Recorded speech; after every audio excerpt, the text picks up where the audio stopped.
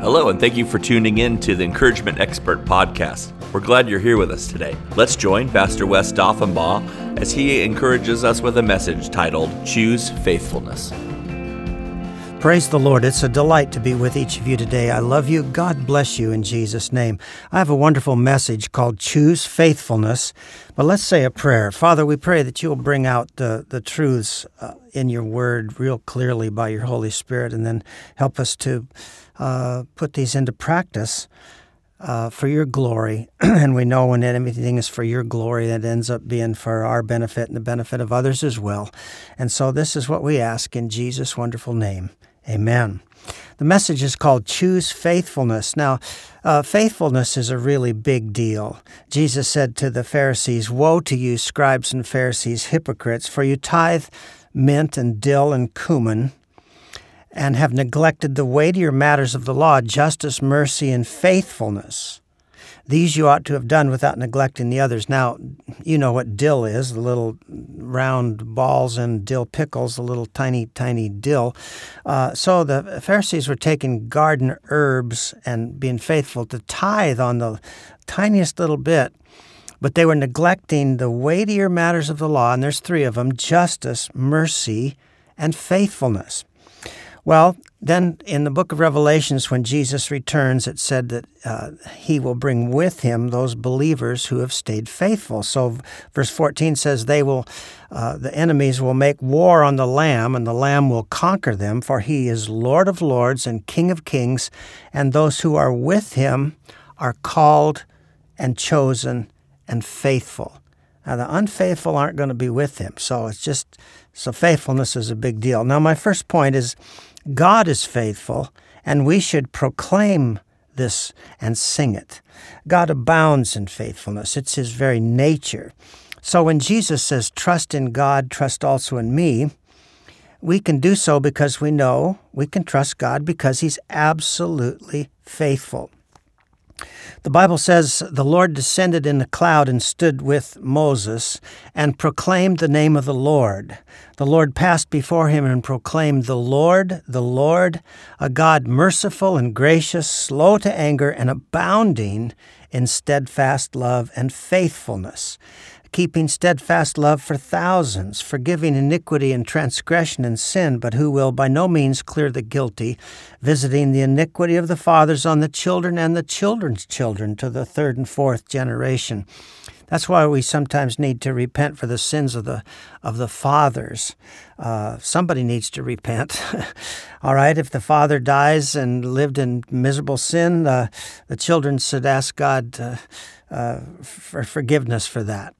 Now, the psalmist wrote, "Righteousness and justice are the foundation of your throne. Steadfast love and faithfulness go before you." Psalms 89:14.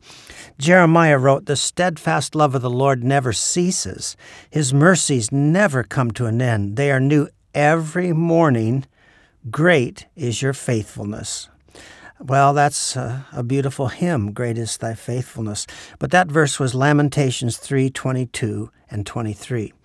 Now, Isaiah prophesied of the coming Messiah, Jesus, and he said, "Righteousness shall be the belt of his waist, and faithfulness the belt of his loins." Isaiah 11:5.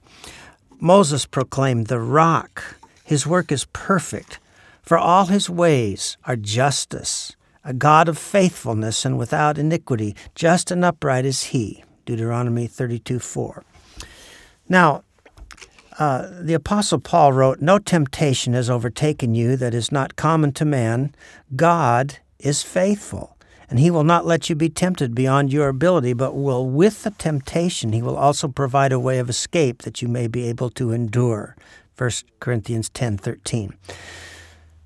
Proclaiming and praising God for his faithfulness is a good and right thing to do because it's true. So it's just a good and right thing to do. But God deserves to be greatly praised for his wonderful faithfulness. However, it's very good for us to praise and proclaim his faithfulness because it drives away worry. And when we're praising and exalting God for his faithfulness, it helps us believe and receive. In my book, Faith Concepts of Jesus, I explain that worry and worship have the same 5 steps. Worshippers first look to the Lord. Secondly, they magnify the Lord. And as they magnify the Lord, their expectations begin to flow from the Lord. Then they come under His dominion and serve Him as a slave of righteousness, and then they become like the Lord. And, of course, that's exactly what worriers do, except they don't look to the Lord. They look to the problem, and they magnify the problem. First, they look at the problem, and they magnify it, and then their expectation starts to flow from the problem. And then they come under the dominion of the problem and serve it as a slave of fear, and then they become a problem. So you see, there's a tremendous benefit when we praise and magnify the faithfulness of the Lord. It's going to help us. It's going to help our expectations flow from Him. Now, I've noticed that even conservative talk show hosts are, well, they're usually not preachers. So what do? They talk about the problems, and you can listen to about any of them, and the radio is just full of problems. Now, they're rightly saying that this policy is wrong, and this guy is telling a lie, and this person is cheating, and that, and so on and so forth. But that's not going to help your faith. You're going to have to look to the Lord and praise the Lord and think about the Lord, so your expectations don't flow from those problems. So we need to be, informed. But if you catch yourself just starting to think about problems all the time, you better shut off the radio and get busy reading the Word of God. Get your eyes on God. All right, now our world, as it becomes more uncertain, the more we need to praise God for His faithfulness and proclaim this in our self-talk, what we're saying to each other. God deserves such praise, but we really need to avoid falling into worry and negative expectations and slavery to fear and circumstances. Now, most of you in this audience, what we call partners in courage, most of you are worshipers, as I am. But no matter how long you've worshiped the Lord, we need to turn up our praises of God's faithfulness and proclaim it more than ever, because there's more things to worry about now. Things are changing fast. There's even bigger problems on the horizon. I've seen tornadoes before, and they come out of wall clouds. And once I saw a big black wall cloud, it had a pot belly on it, and out of that pot belly came 2 tornadoes. And that's the way it is as we look at the horizon. We see this big storm cloud coming our way. It looks like a massive wall cloud in the spirit, and tornadoes come out of that thing. And so we better look at God, hadn't we, and be praising Him for His faithfulness, so that we remain worshipers and not worriers, and our expectations will flow from Him, and that'll help us receive from Him. So we're either going to worship or worry. It's not possible to avoid worship and live free of fear.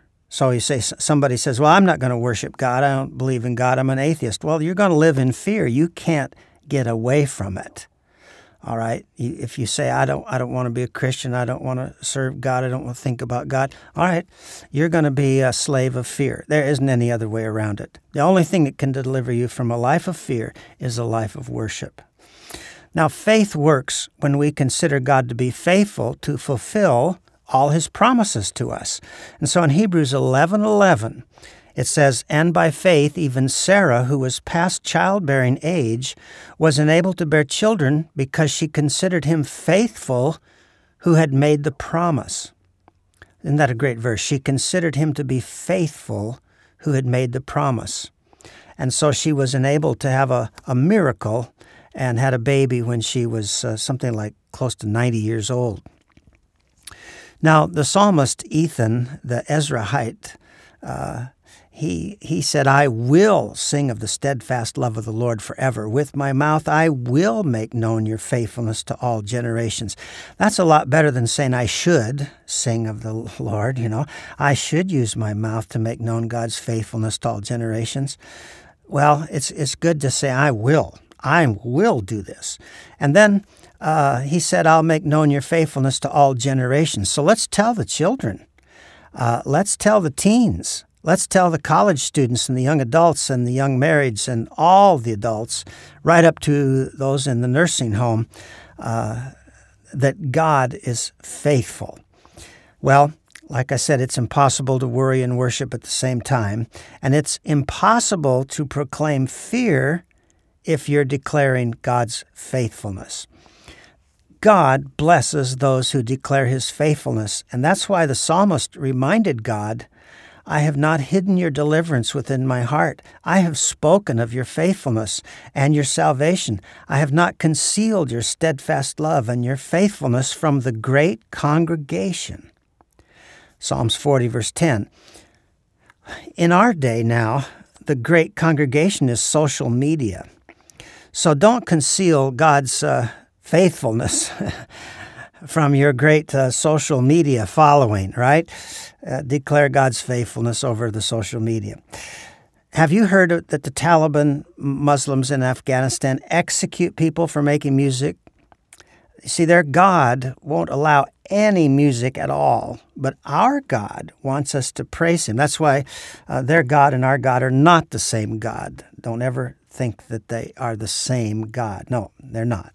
Our God loves praise with instruments. So the Bible says it's good to give thanks to the Lord, to sing praises to your name, O Most High, to declare your steadfast love in the morning and your faithfulness by night, to the music of the lute and the harp, to the melody of the lyre. Day and night is a good thing to sing praises to the Lord. Now, trust in God's faithfulness. The Bible says He will cover you with His pinions, and under His wings you'll find refuge. His faithfulness is a shield and buckler.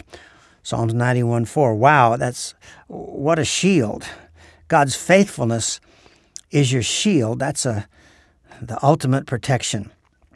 Also, appeal to God's faithfulness when you pray, like the psalmist who wrote, But as for me, my prayer is to you, O Lord, at an acceptable time, O God, in the abundance of your steadfast love, answer me according to your saving faithfulness. Psalm 68:13. I will praise God for making faithful plans from before time began. Have you ever done that? Thank you, Lord, that you had me in mind before the earth began.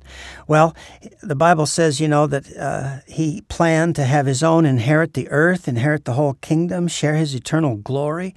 And so with the psalmist, we can say, I bow down towards your holy temple and give thanks to your name for your steadfast love and your faithfulness, for you have exalted all things, above all things, your name and your word. Psalms 138, verse 2.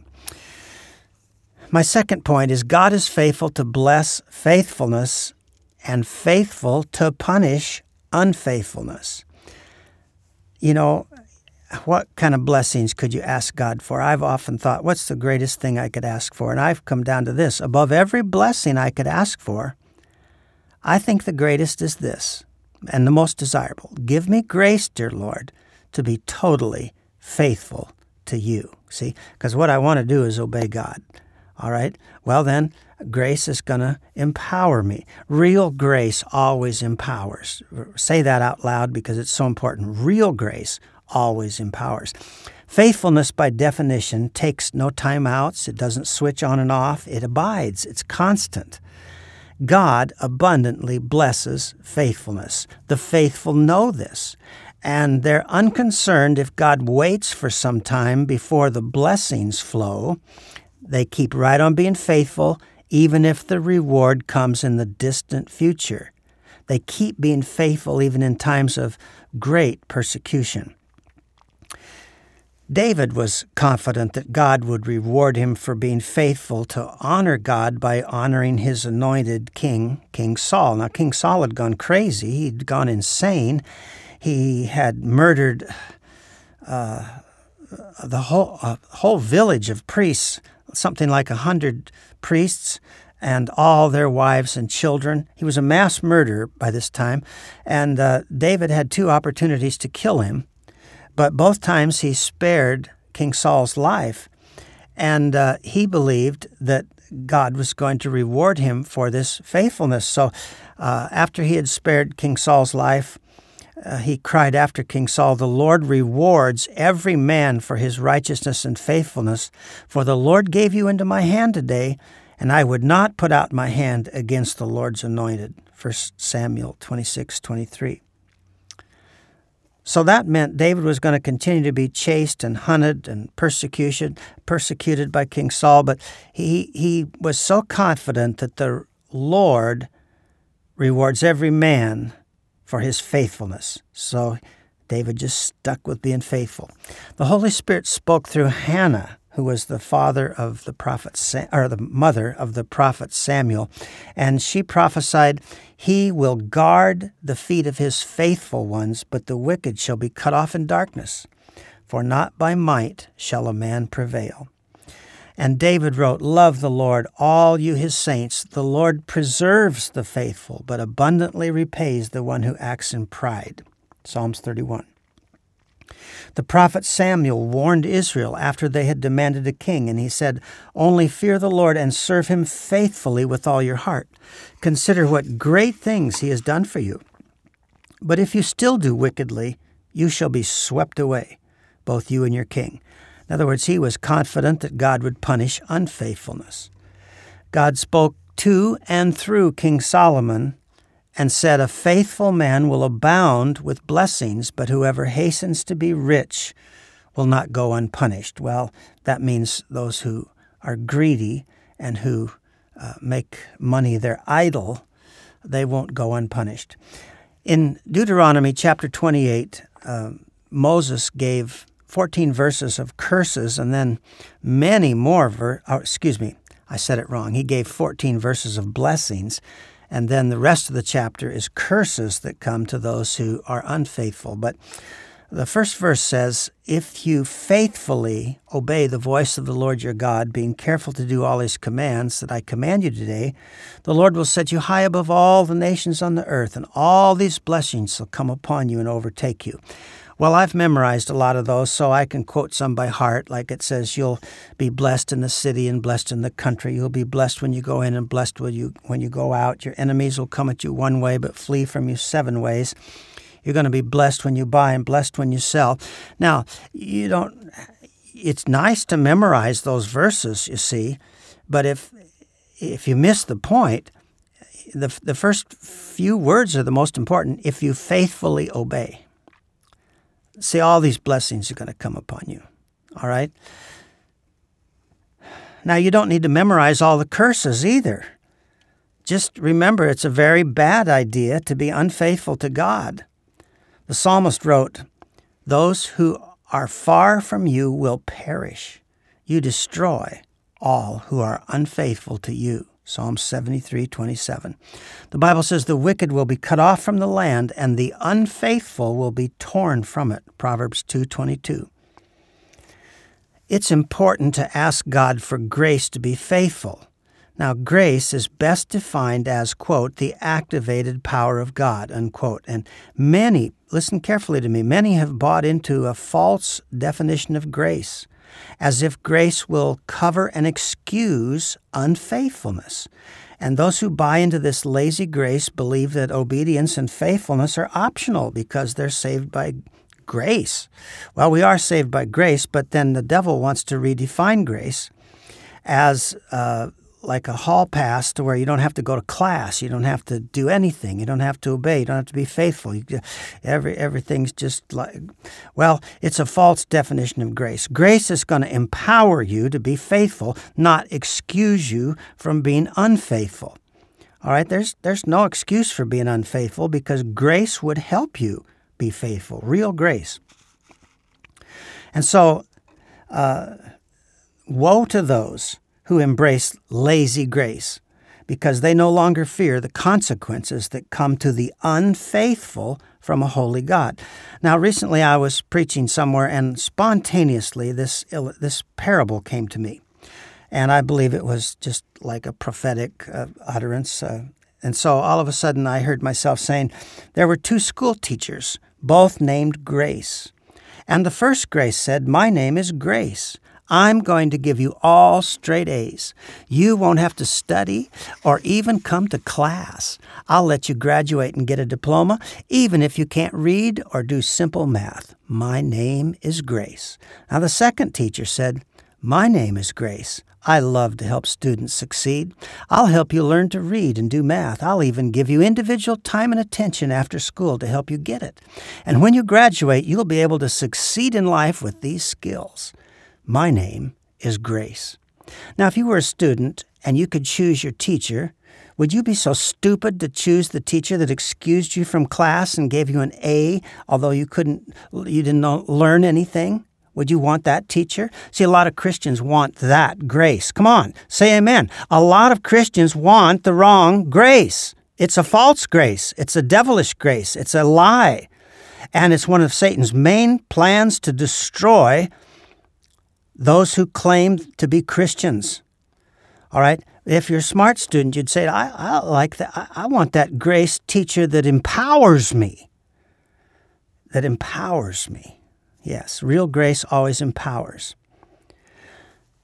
In a false confidence that comes from a false definition of grace, many believers do not think what God spoke to the prophet Ezekiel could possibly apply to them. And God said to Ezekiel, but if a righteous person turns from their righteousness and commits sin and does the same detestable things the wicked person does, will they live? None of the righteous things that person has done will be remembered. Because of the unfaithfulness they are guilty of, and because of the sins they have committed, they will die. Well, everybody dies. That's talking about the second death, being cast into the lake of fire in a resurrected body. That's the lake of fire is mentioned in Revelations 20:14, and this portion of Scripture from Ezekiel is chapter 18, verse 14. My third point, we need to desire faithfulness above all and choose it. So the psalmist wrote, I have chosen the way of faithfulness. I set your rules before me. We choose faithfulness. Psalms 119:30. The Bible says, trust in the Lord and do good, dwell in the land and befriend faithfulness. That's a key. Befriend faithfulness. Delight yourself in the Lord and He'll give you the desires of your heart. Now, we often quote Psalms 37:4, delight yourself in the Lord and He'll give you the desires of your heart. But we need to memorize verse 3, dwell in the land and befriend faithfulness. See, a major part of delighting in the Lord is to befriend faithfulness. Now, how do you befriend faithfulness? Well, you don't reject your friends, and you share their interests, and you spend time with them. You let them influence you. So Jesus is the physical embodiment of faithfulness. So befriend Him and share His interests and spend time with Him, and then that way you'll be befriending faithfulness. And so then when you delight in His faithfulness and in His faithful ways, your heart's desire will be in accordance with God's will. You won't be desiring anything evil, and therefore God can give you the desires of your heart. God said to and through King Solomon, let not steadfast love and faithfulness forsake you. Bind them around your neck. Write them on the tablet of your heart. So you'll find favor and good success in the sight of God and man. Proverbs 3:3-4. When I was a boy, I grew up on a cattle ranch, and we had almost up to 500 acres of hay in a good when there was enough rain for that. So my first job was on the hayfield was to learn to run a wheel rake, and those are big round wheels with rake teeth on them, and I'd have to be looking over my shoulder all the time to constantly make sure that first wheel of the rake was picking up the windrow of hay. And this eventually caused a tendon in my neck to contract with excruciating pain. And I had to lay on my back for 2 weeks with a pillow on either side of my head and try not to move even a muscle as that tendon had to relax. And if I wiggled my toe, it hurt my neck. If I moved my arm, it hurt my neck. I found out that all the muscles in my body are connected to my neck. So when it says bind faithfulness around your neck, it means to let faithfulness control all your outer actions. Now, when it says to write faithfulness on your heart, it means to let faithfulness control your inner motivations, the things that are going on inside your heart. Since I've been 19 years old, I've bound faithfulness on my heart. That's when I was 19, the Lord showed me that the heart motive of Jesus was to bring glory to the Father. And then He convicted me when my motives were self-glorifying.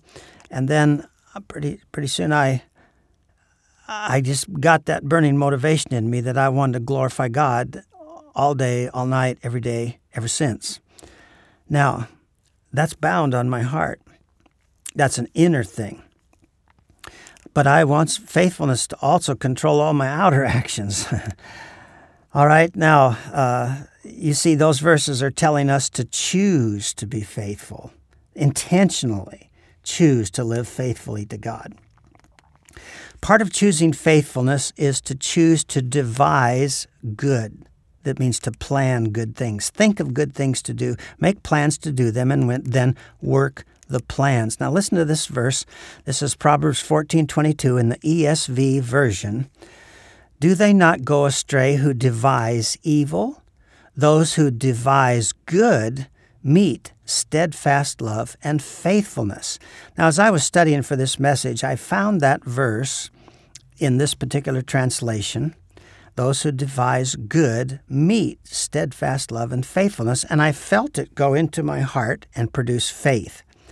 You see, I'm in the process of devising more good tracts and books.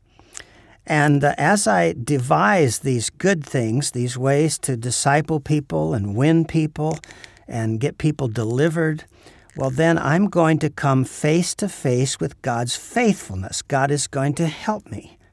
Isn't that exciting? I'm going to meet faithfulness face to face.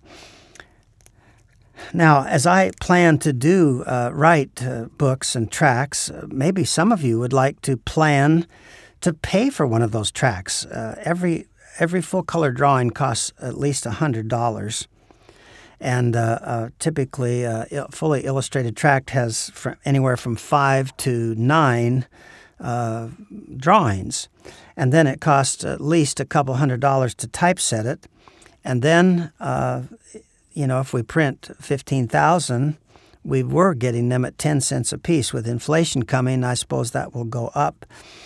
But so to get a tract out in 15,000 tracts at the point where we can sell them at cost and get people to buy them for just 10 cents each, it takes an initial investment of nearly $2,100, something to that, maybe anywhere from $2,100 to $2,500.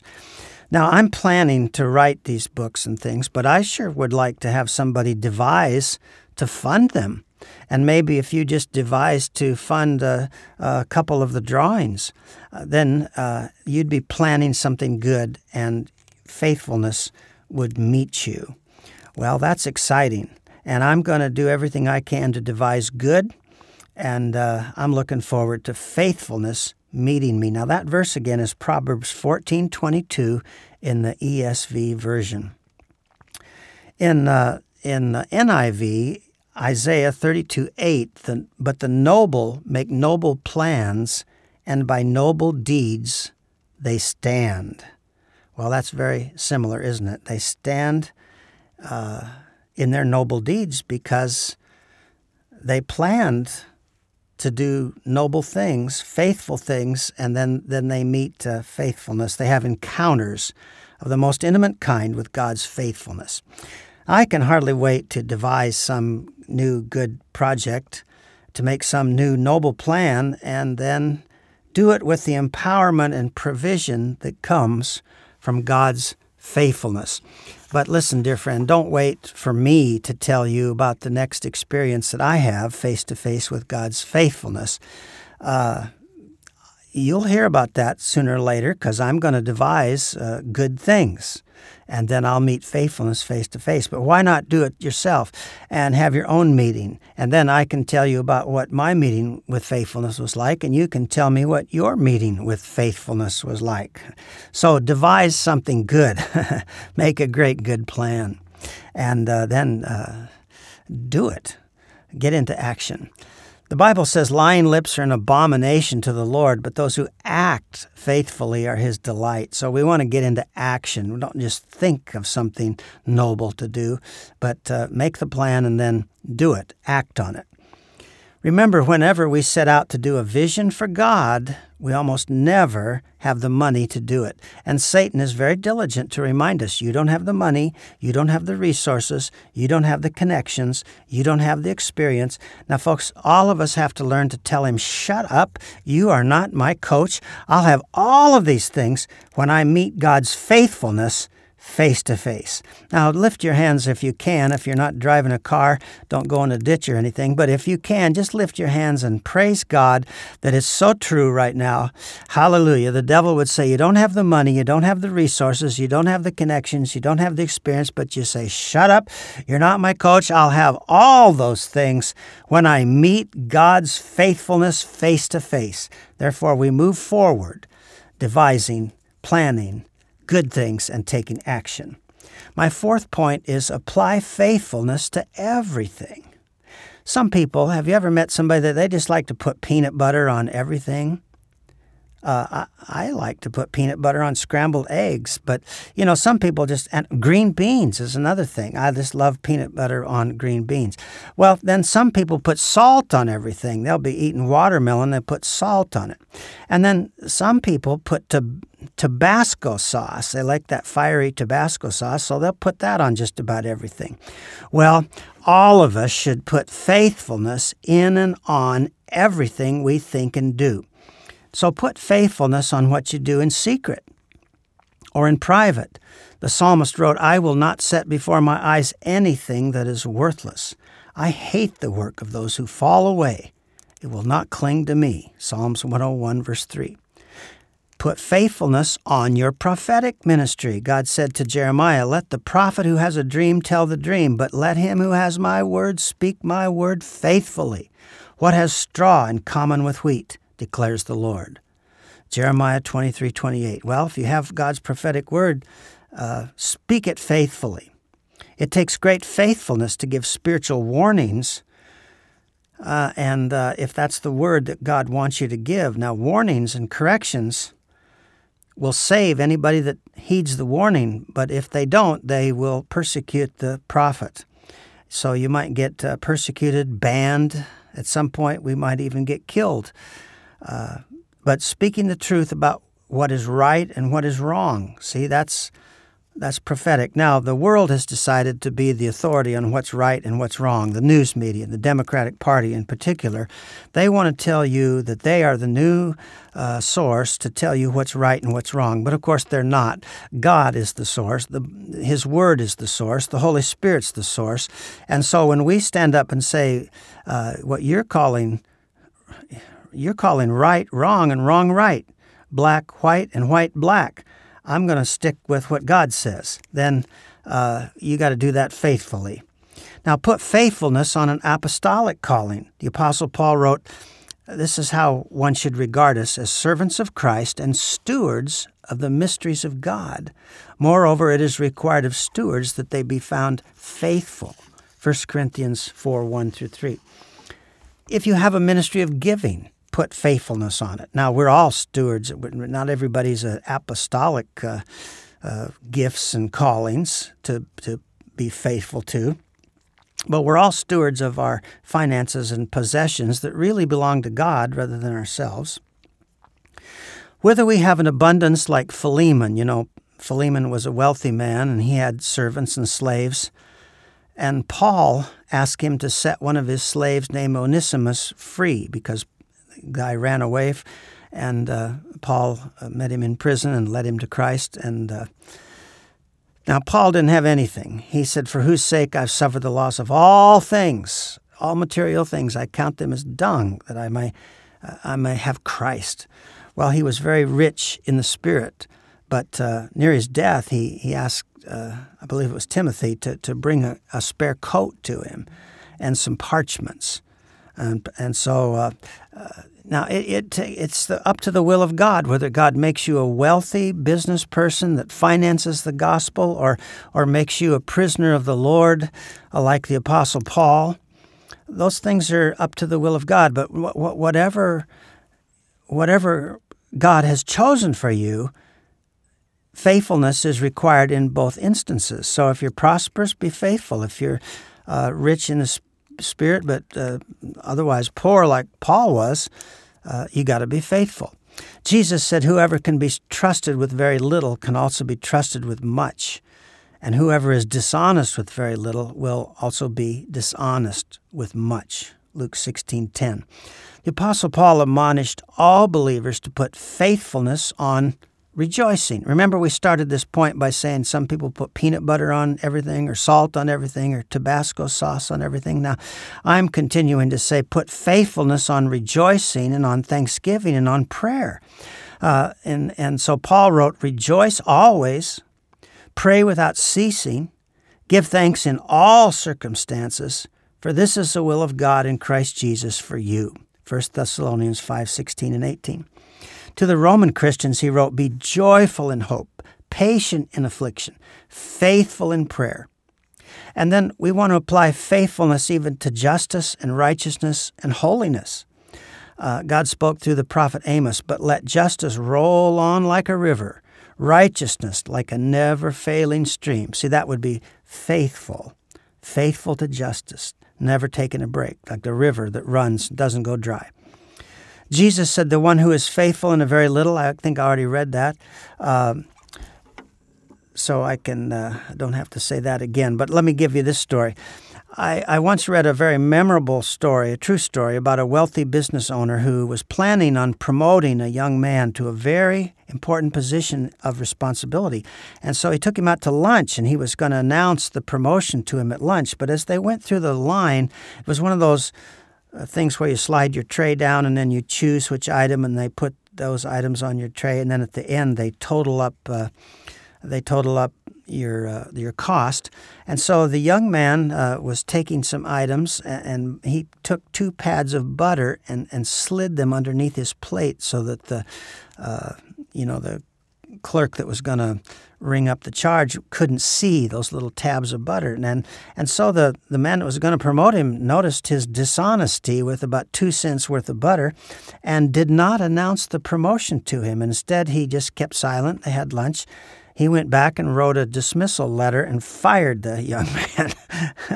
Well, why? Because if he won't be honest enough to see, he was going to put stolen butter on his biscuit, but he should have applied faithfulness instead. The Bible says, let the one who does wrong continue to do wrong. Let the vile person continue to be vile. Let the one who does right continue to do right. And let the holy person continue to be holy. So apply faithfulness to righteousness and holiness. I often speak in very small churches and on small stages to small audiences. And I prepare as much for a sermon that's going to be delivered from 12 to 20 people as I do for a service to hundreds of people. Why? Well, I want to be faithful. If you're faithful in a few things, you'll be faithful in much. Amen? So if God saw me slacking off to a small audience, why would he give me an opportunity for a bigger one?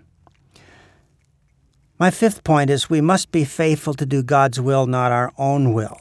You see, if we faithfully did our own will, faithfulness would not count. And so if we were faithfully doing our own will, it wouldn't be faithfulness at all. It would be consistency. We'd be consistent to do our own will, but that's not spiritual faithfulness. In order to be spiritually faithful, you have to be faithful to something, which is God's will. The glorious risen Christ says, to the one who is victorious and does my will to the end, I will give authority over the nations. That one will rule them with an iron scepter and will dash them to pieces like pottery, just as I have received authority from my Father. Revelations 2:26. Now remember, we got to do God's will to the end. Then there is going to be everlasting ministry and to rule and reign with Christ. What a wonderful idea. While still on earth, Jesus said, "Not everyone who says to me, 'Lord, Lord,' will enter the kingdom of heaven, but only the one who does the will of my Father who is in heaven." Matthew 7:21.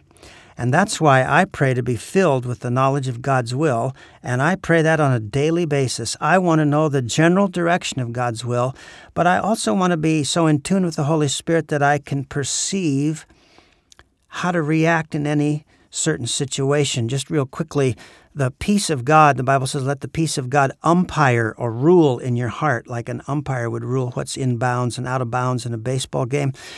Well, when the peace lifts, you know you're out of bounds. You've got to move from one priority area to another. So if you're doing too much work and the peace lifts, that's the Holy Spirit saying, go home and spend time with your family.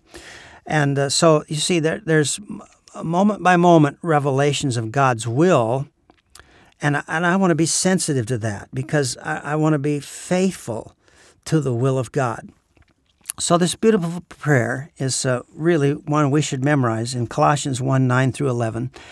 Paul said, "For this reason, since the day we heard about you, we've not stopped praying for you. We continually ask God to fill you with the knowledge of His will through all the wisdom and understanding that the Spirit gives, so that you may live a life worthy of the Lord and please Him in every way, bearing fruit in every good work, growing in the knowledge of God, being strengthened with all power according to His glorious might, so that you may have great endurance and patience, and giving joyful thanks to the Father who has qualified you to share in the inheritance of His holy people in the kingdom of light." Now remember, I'm saying if you're faithful to your own will, that's only consistency. To be spiritually faithful, you'd have to be faithful to God's will. Howard Pittman was called into the ministry, but he didn't want to be a minister. He wanted to be a law enforcement officer, so that's what he did. And he became, I believe, a sheriff. And but because he was called to the ministry, he tried to placate God by teaching Sunday school. They kept something like 20 foster kids over the years. He would witness on the street and give out tracts, and he tithed and all those things. But one day an artery burst in his leg, and he had a near-death experience, and angels carried him to the gate of heaven, but the gates wouldn't open. And so he was standing outside of the gates, and he said, "God, this is Howard Pittman." And he began to recite off, "I've taught Sunday school for you. I've witnessed for you. I've tithed for you. I've kept all these foster kids for you." And the gates were not opening. And all of a sudden, God spoke to him, and before he even heard the words, the tone of God's voice smashed him to the surface he was standing on. And he said the tone of his voice, speaking in displeasure, was more frightening than multitudes of tornadoes and hailstorms put together. And God said to him, "You haven't been serving me. You have been serving yourself. I rejected that kind of life from the Pharisees. What makes you think I'll receive it from you, Howard Pittman?" Well, now God, in His great mercy, let Howard's spirit go back into his body, and he did not die right then. He lived, and I tell you what, he went right into the ministry. He left law enforcement. He realized, man, I got to do the will of God, or it doesn't count. Now, folks, take that to heart. You can't make up your own will and then try to throw God a few crumbs. Only he who does the will of my Father who is in heaven. That's the only ones that are going to be in heaven. And so faithfulness is required. It isn't optional. Now, Howard spoke at my church once when I pastored in Omaha, and when he told that story, he'd make an altar call for salvation, and people were so convicted of sin, they would flock forward. I never saw anybody make better altar calls than him. And so he ministered for many, many years, wrote many great books and stuff. Here's the deal. Folks, we don't choose whether we're male or female. That's decided by our Maker. The Bible says God made them male and female, Genesis 1:27. So to identify as a different sex is really to rebel against the will of your Creator. It's a bad idea. The suicide rate among the transgender people is very high because no one can find satisfaction in the flesh. Jesus said that those who worship God must worship Him in spirit and in truth. He said God is spirit, and those who worship Him must worship Him in spirit and in truth. So if you're going to find connection with God, it won't be through your flesh. Our wicked society is trying to tell young people that if they aren't happy, they should change their sex or go have sex with this person, that person, or several persons, or, it's just all a big bunch of confusion. No, you should worship God in your spirit, in spirit and in truth. See, look, don't define yourself by your flesh. Someone says, well, I'm a this, I'm a that, no, you're a spirit. You live in a body. Your body has all kinds of weird desires. Bring your spirit to God, and He'll help you control your body in a holy and decent way. Now, we don't choose the works we'll do for God. The Bible says that God has prepared good works in advance for us to do in Ephesians 2:10. God chooses whether we'll be tortured for Christ or live in peace and security until we die. God chooses whether to protect us from martyrdom, as He did the Apostle John. They tried to kill him twice. Once they tried to boil him in oil, tradition says, history says, but he wouldn't die. And they exiled him to a barren island where he should have starved to death, but that's where he wrote the book of Revelation. So he lived to be a very old man, died peacefully. All the other apostles were martyred. And Stephen, so God's will for John was to live a long time, but then Stephen was such a mighty man of God, and God's choice for him was to have a very early death and be martyred. The point is, you got to be faithful to do God's will. So I used to desire, a long life. I thought if I live a long time, I'll be able to bring more glory to God. Well, I still desire that, but more than that, I desire to do God's will. So if God's will is for me to rebuke some wicked guy and have him shoot me or something, I still would like to live a long time, but I tell you what, I just want to be faithful. That's all that counts. If you lived a double long life and you weren't faithful, it wouldn't count. Now, back when I was 19, I had a girlfriend for the last 2 years. I was in high school, dated her 2 years, led her to Christ, and then I went to Bible school. I was 1 year older than her, and while I was in Bible school that first year, she found somebody else and wrote me a Dear Wes letter. I shook the gates of heaven trying to get God to give me back that girlfriend, and I went home that summer and tried to win her back. She got married to that other guy, and I was out on a plow one day on my father's ranch, and I said to myself, man, if she was the will of God for my life, it'd have worked out. The Bible says He makes everything work in conformity with the purpose of His will. That's a verse somewhere in Ephesians chapter 1. And so I quoted that to the Lord, and I said, so she must not have been your will. And I said, God, I don't ever want to have my heart set on something that isn't your will. So from now on, if you'll show me your will, instantly, I'll make it my will. Now, since I'm 71, and I made that promise when I was 19, I've kept that promise. I intend to keep it. And sometimes, I'll tell you, the will of God is very, very difficult. You can embrace it, but then you have to ask for grace to be able to keep doing it. And for instance, Jesus said, Father, if you are willing, take this cup from me, meant the cup of suffering on the cross. Yet not my will, but yours be done. Well, choose the will of God, whether it's hard or difficult. If it's really, really difficult, then you just ask for God's grace to empower you. The right kind of grace will empower you to be faithful. My sixth point, eventually, faithfulness explodes into blessing. Now, faithfulness is a multiplier. Like peanut butter or salt or Tabasco sauce added to something might flavor it. Faithfulness is is also a multiplier. Apply it to anything, and good results are multiplied. Now, I hope you'll all read the book of Esther. If you've never read it, it's a story about a young girl and her older cousin, Mordecai, who adopted her. Her parents died, and he was her cousin, but she was a young cousin. So he adopted her and raised her as his own daughter, and he was so faithful to her. And then she got chosen to be the queen of the Persian Empire, and he just continued to be loyal. Mordecai did, and when he was sitting out in front of the king's gate, he found out that there was an assassination plot against the king, and so he was faithful there and notified the king. The king's life was saved. He didn't get any reward for it. And then when the king promoted Haman the Agagite, a very wicked man, Mordecai was faithful to God, wouldn't bow down to him, although that was certainly putting his life in danger. Now, faithfulness is, when you're faithful, it's like you're laying a long fuse to a big pile of fireworks, see?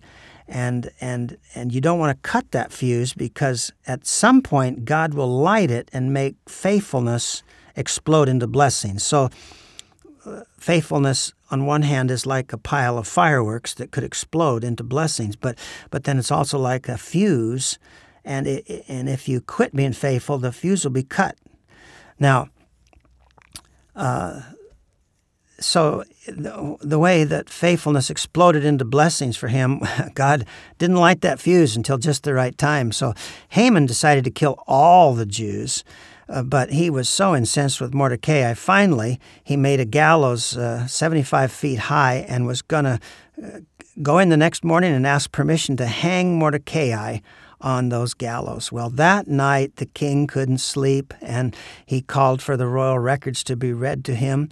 And early in the morning then, they read all night long, and finally came to the place where it said that Mordecai the Jew had saved him from assassination. And he said, "What's been done for that guy?" They said, "Nothing."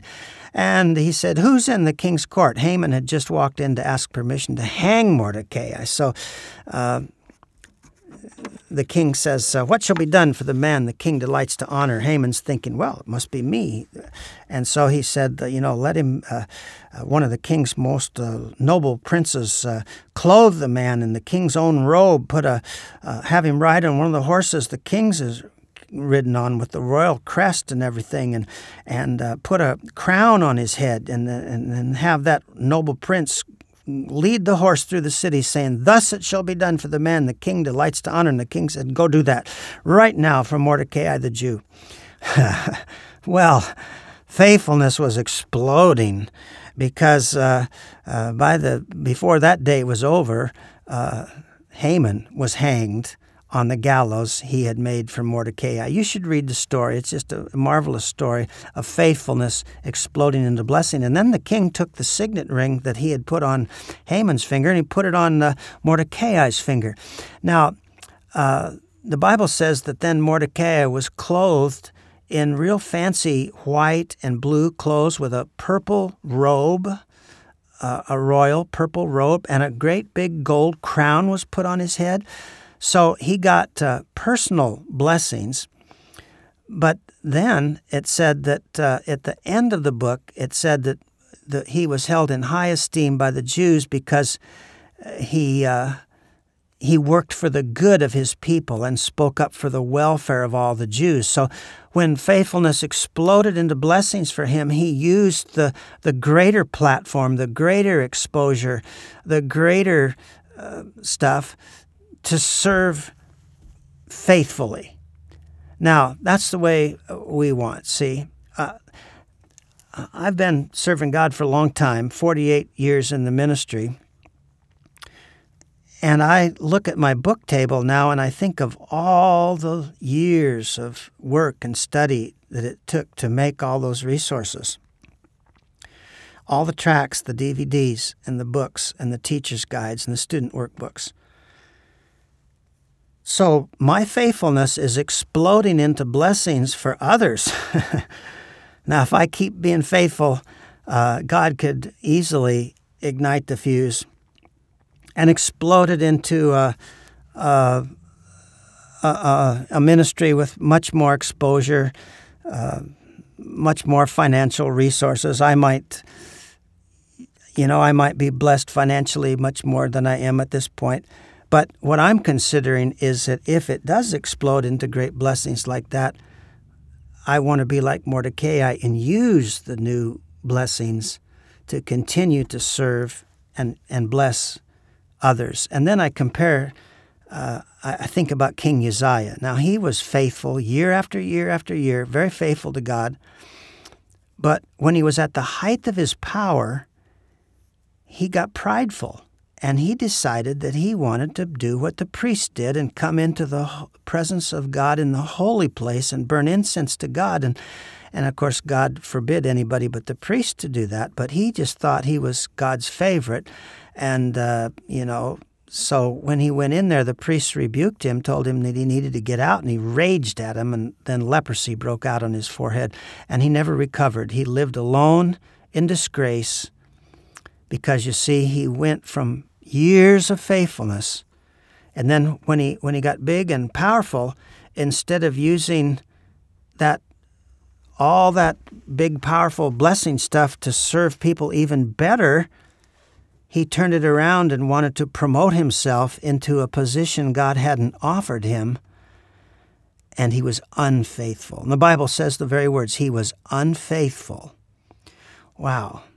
So, I believe faithfulness will explode into blessings, either in this life or the next. But you see, if God makes it explode for me in this life, I want to be careful that I end like Mordecai, not like King Uzziah. I want to use whatever promotion comes my way to serve even more people. And eventually, when we rule and reign with Christ, I've often told God, I'll help you feed the birds. The Bible says that God provides food for the young ravens. So here he is, the highest in the universe, and here he is serving his creation, even right down to feeding the baby birds. So if we're exalted with Christ, you know what? Then we're going to use that position and power to love and serve others. And I like that idea. My 7th point, I got 7 points. This is the last one. Ride with the Word of God today. Back in the 1970s, I was reading the book of Revelation, and I saw this verse. I saw heaven standing open, and there before me was a white horse, whose rider is called Faithful and True. See, that's Jesus' name, faithful and true. With justice he judges and wages war. His eyes are like blazing fire, and on his head are many crowns. He has a name written on him that no one knows but he himself. He's dressed in a robe dipped in blood, and his name is the Word of God. The armies of heaven were following him, riding on white horses and dressed in fine linen, white and clean. Coming out of his mouth is a sharp sword with which to strike down the nations. He will rule them with an iron scepter. He treads the winepress of the fury of the wrath of Almighty God. On his robe and on his thigh he has this name written, King of Kings and Lord of Lords. That's Revelations 19:11 through 15. Now remember that it says Jesus is going to be on this heavenly white horse, but behind him are going to be the armies of heaven also riding on white horses. So if I'm in heaven at that time, I would, I told the Lord one day, I said, boy, Lord, I would like to ride with the Word of God in that day. He spoke something to me, which I'll tell you in just a minute. But first of all, I remember when I was one of my earliest memories, I was probably only 3 or 4, and my grandfather, Jesse Doffenbaugh, had an Arabian horse, a white horse that was very fast, and he took me for a gallop on that horse. Now, he set me kind of up on the front of the saddle there, right in front of him. He had his arm around me so I wouldn't fall off, and man, we took off and galloped fast on that white horse. And later I learned to ride, and that white horse was the fastest of all of our horses. I learned to ride him. but I haven't ever ridden a horse that flies through the heavens, like those angelic horses. And so when I was reading that, I was thinking, wow, I would like to ride on one of those heavenly horses and ride with the Word of God. So that's what I said. Oh, Lord, I said, I would like to ride with the Word of God in that day. And God spoke to me and said, if you want to ride with the Word of God in that day, ride with the Word of God today. Now that sounds just like the Lord, doesn't it? Well, it was the Lord. And so would you like to ride with the Word of God in that heavenly army when He returns? Riding a white horse, dressed in fine linen, white and clean? Well, then ride with the Word of God today. Be faithful to the Word of God. Now, one of the best things you could ever do is get a faithful habit to read the Bible every day. And not let one day go by but what you read at least one chapter of the Word. That is such a simple habit. But see, if you want to ride with the Word of God in that day, ride with the Word of God today. Seek God in His Word and then believe it and speak it and memorize it and do it.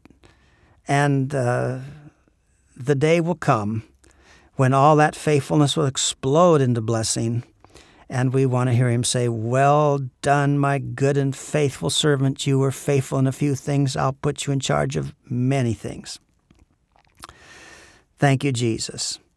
Thank you, Jesus. Well, the Bible also says, be faithful unto death, and I'll give you the crown of life. So whether we live a long time or we get martyred, I just want to be faithful till I cross the finish line into eternal glory. And I hope that you will do the same and will ride with the Word of God today, and then in that day we will ride with the Word of God again.